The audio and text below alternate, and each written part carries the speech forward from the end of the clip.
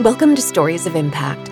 I'm producer Tavia Gilbert, and in every episode of this podcast, journalist Richard Sergay and I bring you a conversation about the newest scientific research on human flourishing and how what those studies uncover is translated into practical tools. This episode is the fourth in our 5-part special series focusing on COVID-19. Today, Richard is talking with Professor Joseph Bulbulia about the role of religion and spirituality during the pandemic and the deep importance of a sense of worth and belonging in living a healthy and meaningful life, not only, but especially during times of crisis. I'm Joseph Bulbulia, and I'm a professor at the University of Auckland. I hold the Maclaurin Goodfellow Chair there in the School of Humanities and the Faculty of Arts and Sciences. I'm affiliated to the Max Planck Institute for the Science of Human History in Germany, which is about as far as you can go from New Zealand. So our topic today is cooperation during and in the pandemic. First of all, tell us about your studies of cooperation and what you're finding in terms of cooperation during COVID-19. Well, my interest in cooperation has been related to my interest in religion. Religion is an ancient and enduring dimension of the human condition, and I'm interested in how it is that religious modes of interaction, worship, and teaching come together in different ways to facilitate within group cooperation. And that can be for the purposes of all sorts of things, charity and mutual assistance, and also for the purposes of war and intergroup violence. So religion is never one thing. It's never good or bad in its effects. But very often, religious cultures can bind people together into larger cooperative units, internally cooperative units. So that's been my interest in cooperation. And of course, because it is so variable, that takes me into history to understand the conditions in which it supports generally beneficial outcomes and the conditions in which it supports outcomes that we would think of as immoral or disastrous in some cases. Help me understand that connection between cooperation and religion. I think when I first started out in the biological study of religion, people were thinking of religious beliefs as the totality of how we are religious. And they tended to think of these beliefs as, some people called them viruses of the mind. They're just replicating ideas. They have certain appeal and certain properties which make them transmit. That was never very plausible for me because I came at religion from the vantage point of someone who had grown up in a very religious community, Roman Catholic, and had looked at the example of my parents and had seen, well, they're really doing quite a lot of work with other people in the community. My mother was out there helping out people who were sick and had no one to visit them, and people who were poor and had no mode of even feeding their families at different times. This was the 1970s in Buffalo, New York, which was encountering a very severe recession. That didn't resonate with me at all. And as I began to study biology and psychology in more detail, I began to understand that what gets conserved within a lineage or a species tends to have functional properties. Sometimes we conserve things that are just accidental. But when we look at religion and the long duration of human existence, so we're not thinking about even the history of Christianity or Buddhism. Human beings have been around in their modern anatomical form for at least, say, 200,000 years. When we go back into the archaeological records, at no point do we find evidence of humans without some kind of evidence of symbolic, imaginative, otherworldly culture. Well, that suggests a very strong conservation. It suggests it's doing something for us. And so my interest then became to understand, well, what could it be doing? And I began to focus on the different theories.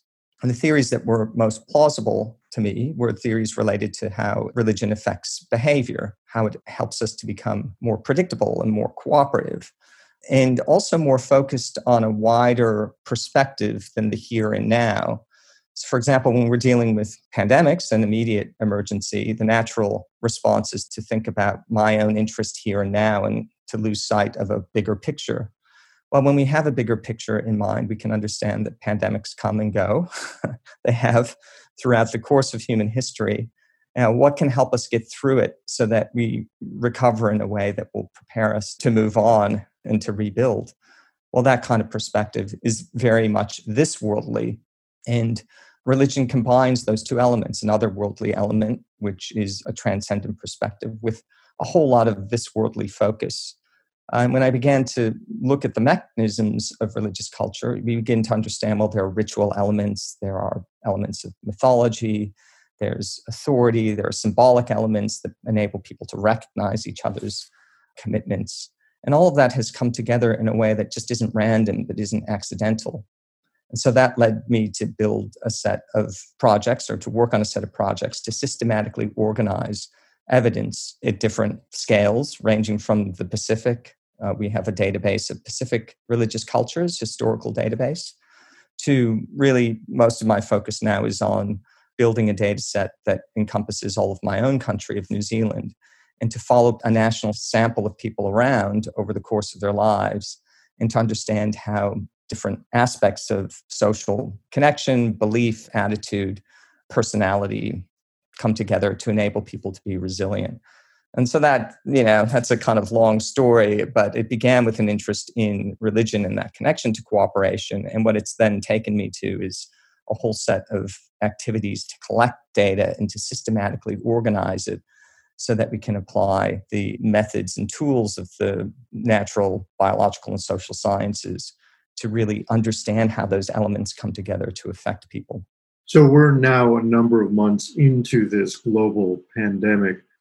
Tell me, first of all, what cooperation means in the pandemic, and perhaps how your understanding of it has changed. I haven't looked directly at religion in my data sets yet, because we are just collecting data on the fly through the pandemic. The way in which our national study has been set up to understand attitudes and values and beliefs, it's to take data at the end of the year, systematically organize it, link it to past data sets so that we can really sure that everything's organized and in place. But because the pandemic creates, I guess, a demand for understanding, hey, what's working for people now? What's stressing people out? What's enabling their adaptation? We've been busy at work looking at just our online sample and then trying to determine how the online sample might be biased in different ways and to adjust for that. And during that process, we've been investigating real basic questions. How is it that people are adjusting in their own levels of stress to the pandemic in my country? So New Zealand right now, and we're into middle June, is doing pretty well on the pandemic front. We managed to, for 24 days, eliminate the virus. It's now back with us, but it's transmitting at a very low rate, and it's back through external travel, travelers coming back, and most of them are in quarantine. So we have a kind of grip on it. But that wasn't the case at the beginning of March. New Zealand was experiencing an attack of the virus that was similar to the early attack that we were seeing overseas. In the United States, at the beginning of March, there were a handful of cases. And similarly, we had our first case at the end of February. So we began to see the beginnings of what was a geometric growth in the infection rate in the beginning of March into the middle of March. And what we responded very early and rapidly with was a very severe lockdown. So New Zealand, was combining the health uncertainty of a pandemic with the economic uncertainty of a total lockdown and, desisting of all but essential economic activities in a situation where the country is very precariously located, is an island in the Pacific that relies intimately on trade with other countries, in particular, Asian countries, China, Singapore, also Australia, a major trading partner of the United States, the UK. All of that was becoming highly destabilized. So we were in a freak-out mode that was, pretty substantial at the beginning of our very strenuous social and economic lockdown. But we had one key difference, that we have a huge amount of institutional trust in our country. And related to this was a high level of compliance and cooperative willingness on the part of citizens to help government and government to help citizens to get through this So practically, what did that look like? Well, what it looked like in terms of our behaviors, I was completely isolated with my 9-year-old daughter. I share custody of her in Wellington. And that meant for me seeing her and no one else in person for, I think it was 8 weeks altogether. So that was, practically speaking, a very different existence. As I mentioned, I'd been interacting with people throughout the year, getting on airplanes in a state of motion to manage these very large projects. That just stopped. Practically speaking, of course, and I think it might be hard to remember for all of us, but we don't even know whether supplies like toilet paper are going to exist, right? We don't know our food supplies are, people were making a run on all of them. There was a constant need to replace stock in supermarkets. So people were definitely in a panic mode here. And in other respects, it was easier. I was just getting up and working as I could and interacting with people like I am now on Zoom. So basically, that took me into a set of interests about, well, what were the parameters of stress within the country during this time? And very fortunately, we had ongoing data collection with the New Zealand Attitudes and Values Study. So during the first 3 weeks of lockdown, we collected about 1,000 responses from people. And we had these responses during the lockdown, but we also had them from the year previous. That established a set of baselines. Memories can be corrupted in all sorts of ways. We can be nostalgic. We have a hard time representing in clear detail what the pain of a suffering is as we're going through it and the stress of it. But here we had a snapshot of people as they're going through this stressful event. And what did you learn? The key lessons were that there was moderate increases in nervousness, fidgetiness, which is related. A sense of hopelessness was up. Surprisingly, well, except when we think about the details, there was a reduction in feelings that everything is an effort. It's quite interesting. Nervousness was not up that much. It was more hopelessness and fidgetiness that was up. Depression didn't change. This is so depressed, nothing could cheer me up. That was encouraging that we didn't see movement there. But what we did find, and this was absolutely a very, very strong signal, we found a huge, nearly a 4-fold increase in feelings of worthlessness. Mm. And so how do I interpret this? Well, we have very strong protections in place from the government and assurances. So immediately people who became unemployed had access to a wage, and they were given a bulk payment for 2 months immediately. So there were really substantial movements to encourage, banks were allowing mortgage holidays. Utility companies were allowing people to defer payments. There were a set of protections in place for those who were renting. And so the financial pressures were off. The virus was increasing geometrically through the end of March and April. So we're seeing numbers of 80, 90, 100 a day, which for this country are very large. That's occurring during the context of lockdown. We're getting new cases, right? That is still perpetuating a sense of health uncertainty. But people were in their own homes. They weren't moving. They weren't required to go to work on the whole, except for essential workers. And so for the majority of the population, that diminished the health uncertainty. But that feeling of worthlessness grew, and it was very substantial stressor in this country. I did a comparative analysis then with the distress after the Christchurch earthquake. So in 2011, there was a terrible, destructive sequence of earthquakes. The city of Christchurch, so it was at that time the second largest city in New Zealand, was destroyed, leveled. It killed over 200 people. And that was, in absolute terms, more distressful. But distress increased in every dimension of distress, nervousness, depression, fidgetiness, hopelessness, worthlessness, and effort. All of that went up. But we don't see a huge elevation of worthlessness as we do during the pandemic. The pandemic here, we find very small increases across the board, and then this blast in worthlessness, and also an easing in a sense of effort. So we find a bittersweet dynamic of an easing of mental distress or psychological distress, and then a real attack and this feeling of worthlessness. So we think that this is related to, the two forms of activity that were removed from people's lives. The one is just ordinary employment, So people were locked in at home and then they weren't working. They didn't have work. Well, many didn't. And so we get a sense of worth from our work activities, our economic activities.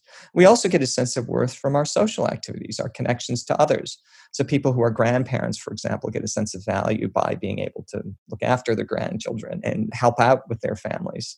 Well, that was taken away from people. We were just isolated. And when we become isolated but protected, it's very easy to experience a feeling of worthlessness, we discovered.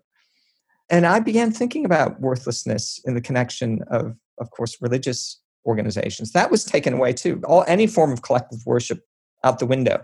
All you could get, and many churches responded very quickly, were online services. But that's different to being connected with people. That feeling, that buzz of being with people in a social setting was gone. And so that feeling of worth and that feeling of having something to offer, well, isn't that like an essential part of who we are? Isn't it really important to give people that sense that they're valuable, that they have significance? That was something that the government can't give us. They can give us food, they can give us a sense that our bills will be paid, they can give us a sense of health security, but they can't give us a sense of worth and value. I'm curious, did this surprise you in that we know as humans we are pro-social animals, right?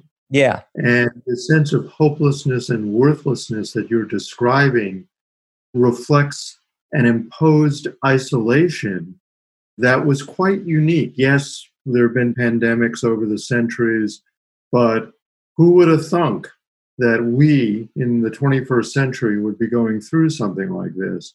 So help me understand this sense of social beings and the reintroduction of hope and worth, and perhaps even cooperation. Well, Richard, I think you really put your finger right on something very important. And it's that when we think of cooperation, we're often thinking about services done for other people. You give me something, I give you something.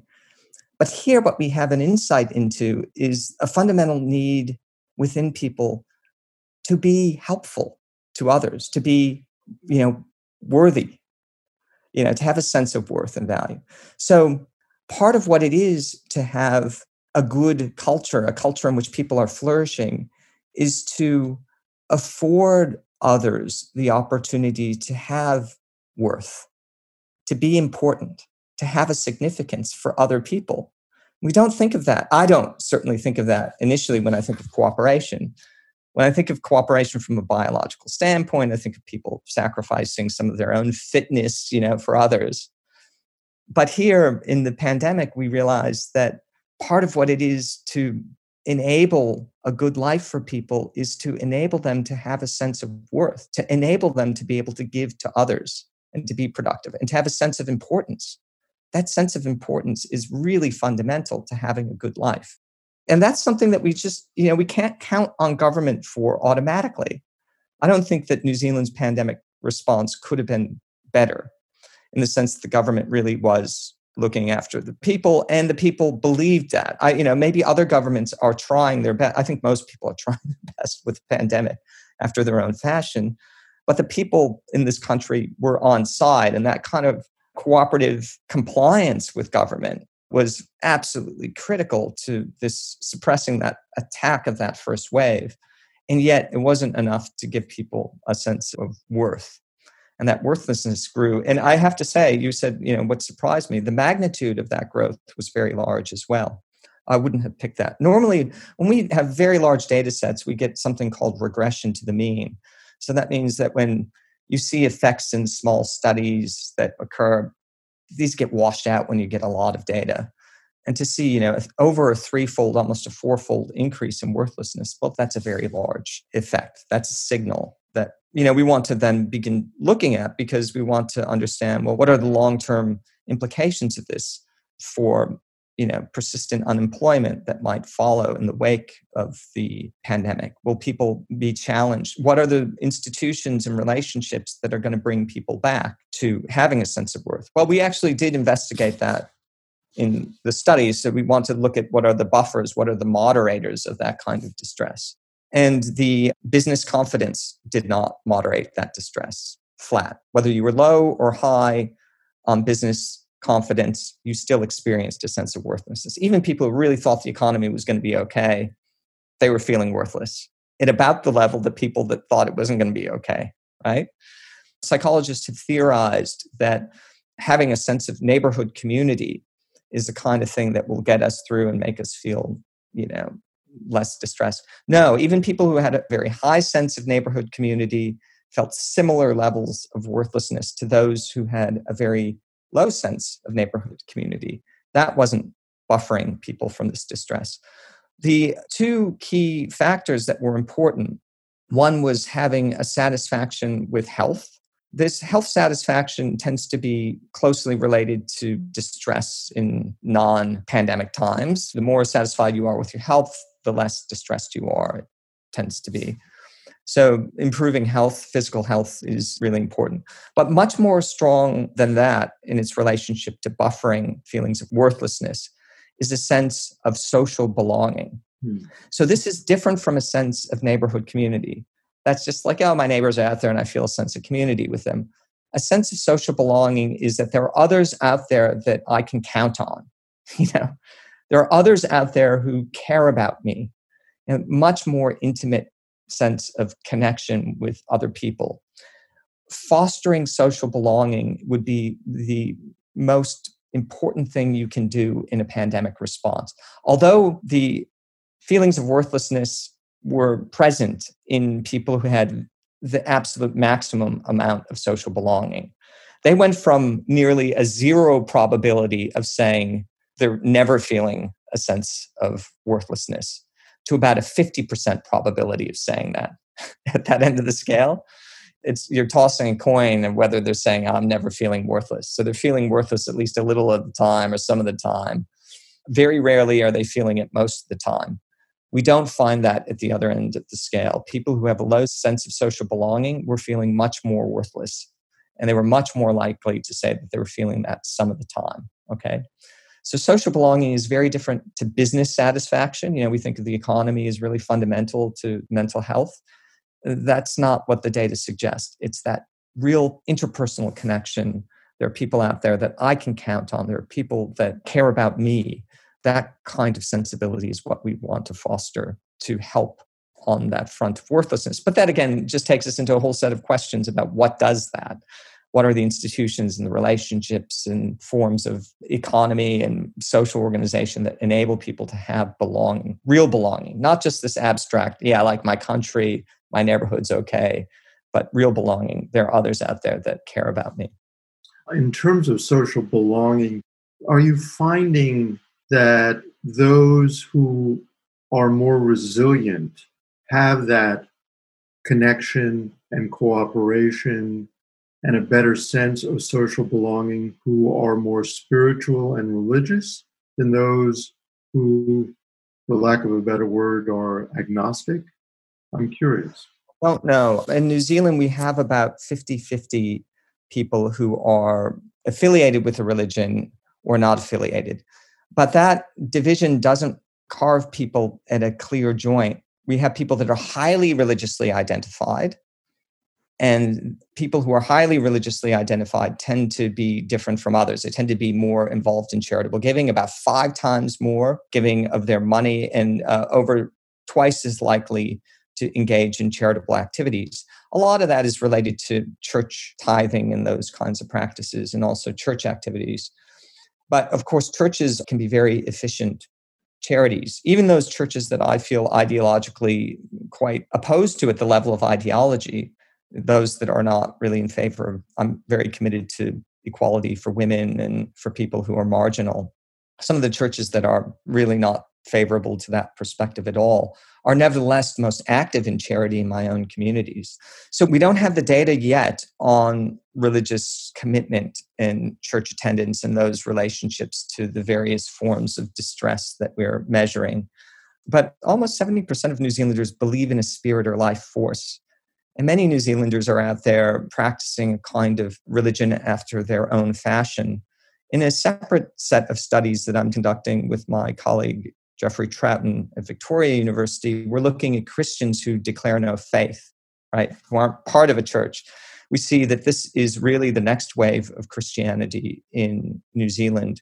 That's a growing percentage of Christians are declaring no faith. And they tend to be some of the most highly identified Christians out there. But they're not saying I'm connected to any church. So we have to, when we're thinking about religion, we're thinking again about a complex of activities, beliefs, and practices. And we'll understand the role of these institutions in adjusting people to the immediate onset of the pandemic only after we have all the data for the whole year and we've been able to carefully pull out those columns and do the proper analysis. We hope that New Zealand can offer a few examples of proofs of concept that you can do this and people can get through, a very severe, socially restrictive and economically restrictive lockdown. But in terms of the role of religion in helping people to deal with the magnitude of suffering that arises from a pandemic, and by the way, this is not the first pandemic and it won't be the last, unfortunately. Well, this has been a key role of religion in societies since the beginnings of the Pleistocene, when people have had organized larger urban forms of life, which have led to crowd diseases. This is, crowd diseases come up and they kill and then they go away. So we might, and hopefully don't have information that would be relevant to addressing some of those really important questions that are going to be part of the experience in other countries. Well, we will come back and talk to you in a while and see what the data reveals. And we thank you for your time. That was superb. Thank you, Richard. It's been a pleasure to be here, and I look forward to speaking with you again. I hope this conversation leaves you encouraged. Professor Bulbulia's research and New Zealand's proofs of concept are encouraging to me. I find it meaningful to think that as we seek answers during this difficult time, we can look to science and to religion and to non-religious spirituality to help us find a path forward out of the darkness of crisis. We'll be back in our final episode, and the last episode of our first season, with an exploration of the core principles of human groups that allow successful cooperation. It is possible to be authentically optimistic. And I think that part of an evolutionary worldview is that when you look at the broad spans of history, 20, 50,000 years, what you find is now we have societies of hundreds of millions and even billions of individuals, which cooperate at a scale that would have been totally beyond the imagination of anyone, even a few hundred years ago, not to speak of a few thousand years ago. And so if you take that time span, what you find is we're actually only a step away from global cooperation. That was David Sloan Wilson, professor of biological sciences at Binghamton University and president of the Evolution Institute. In that final COVID-focused conversation, Professor Wilson will discuss how we can implement the core cooperation principles he's identified in order to alleviate the negative effects of the current pandemic and stop its spread. We hope you and yours are keeping well during this very trying time. If you're enjoying the Stories of Impact podcast, please share it with the people in your life who you feel can benefit from it. For more stories and videos, please visit storiesofimpact.org. This has been the Stories of Impact podcast with Richard Sergay and Tavia Gilbert. This episode produced by Talkbox and Tavia Gilbert. Assistant producer Katie Flood. Music by Alexander Filipiak. Mix and master by Kayla Elrod. The Stories of Impact podcast is supported by Templeton World Charity Foundation.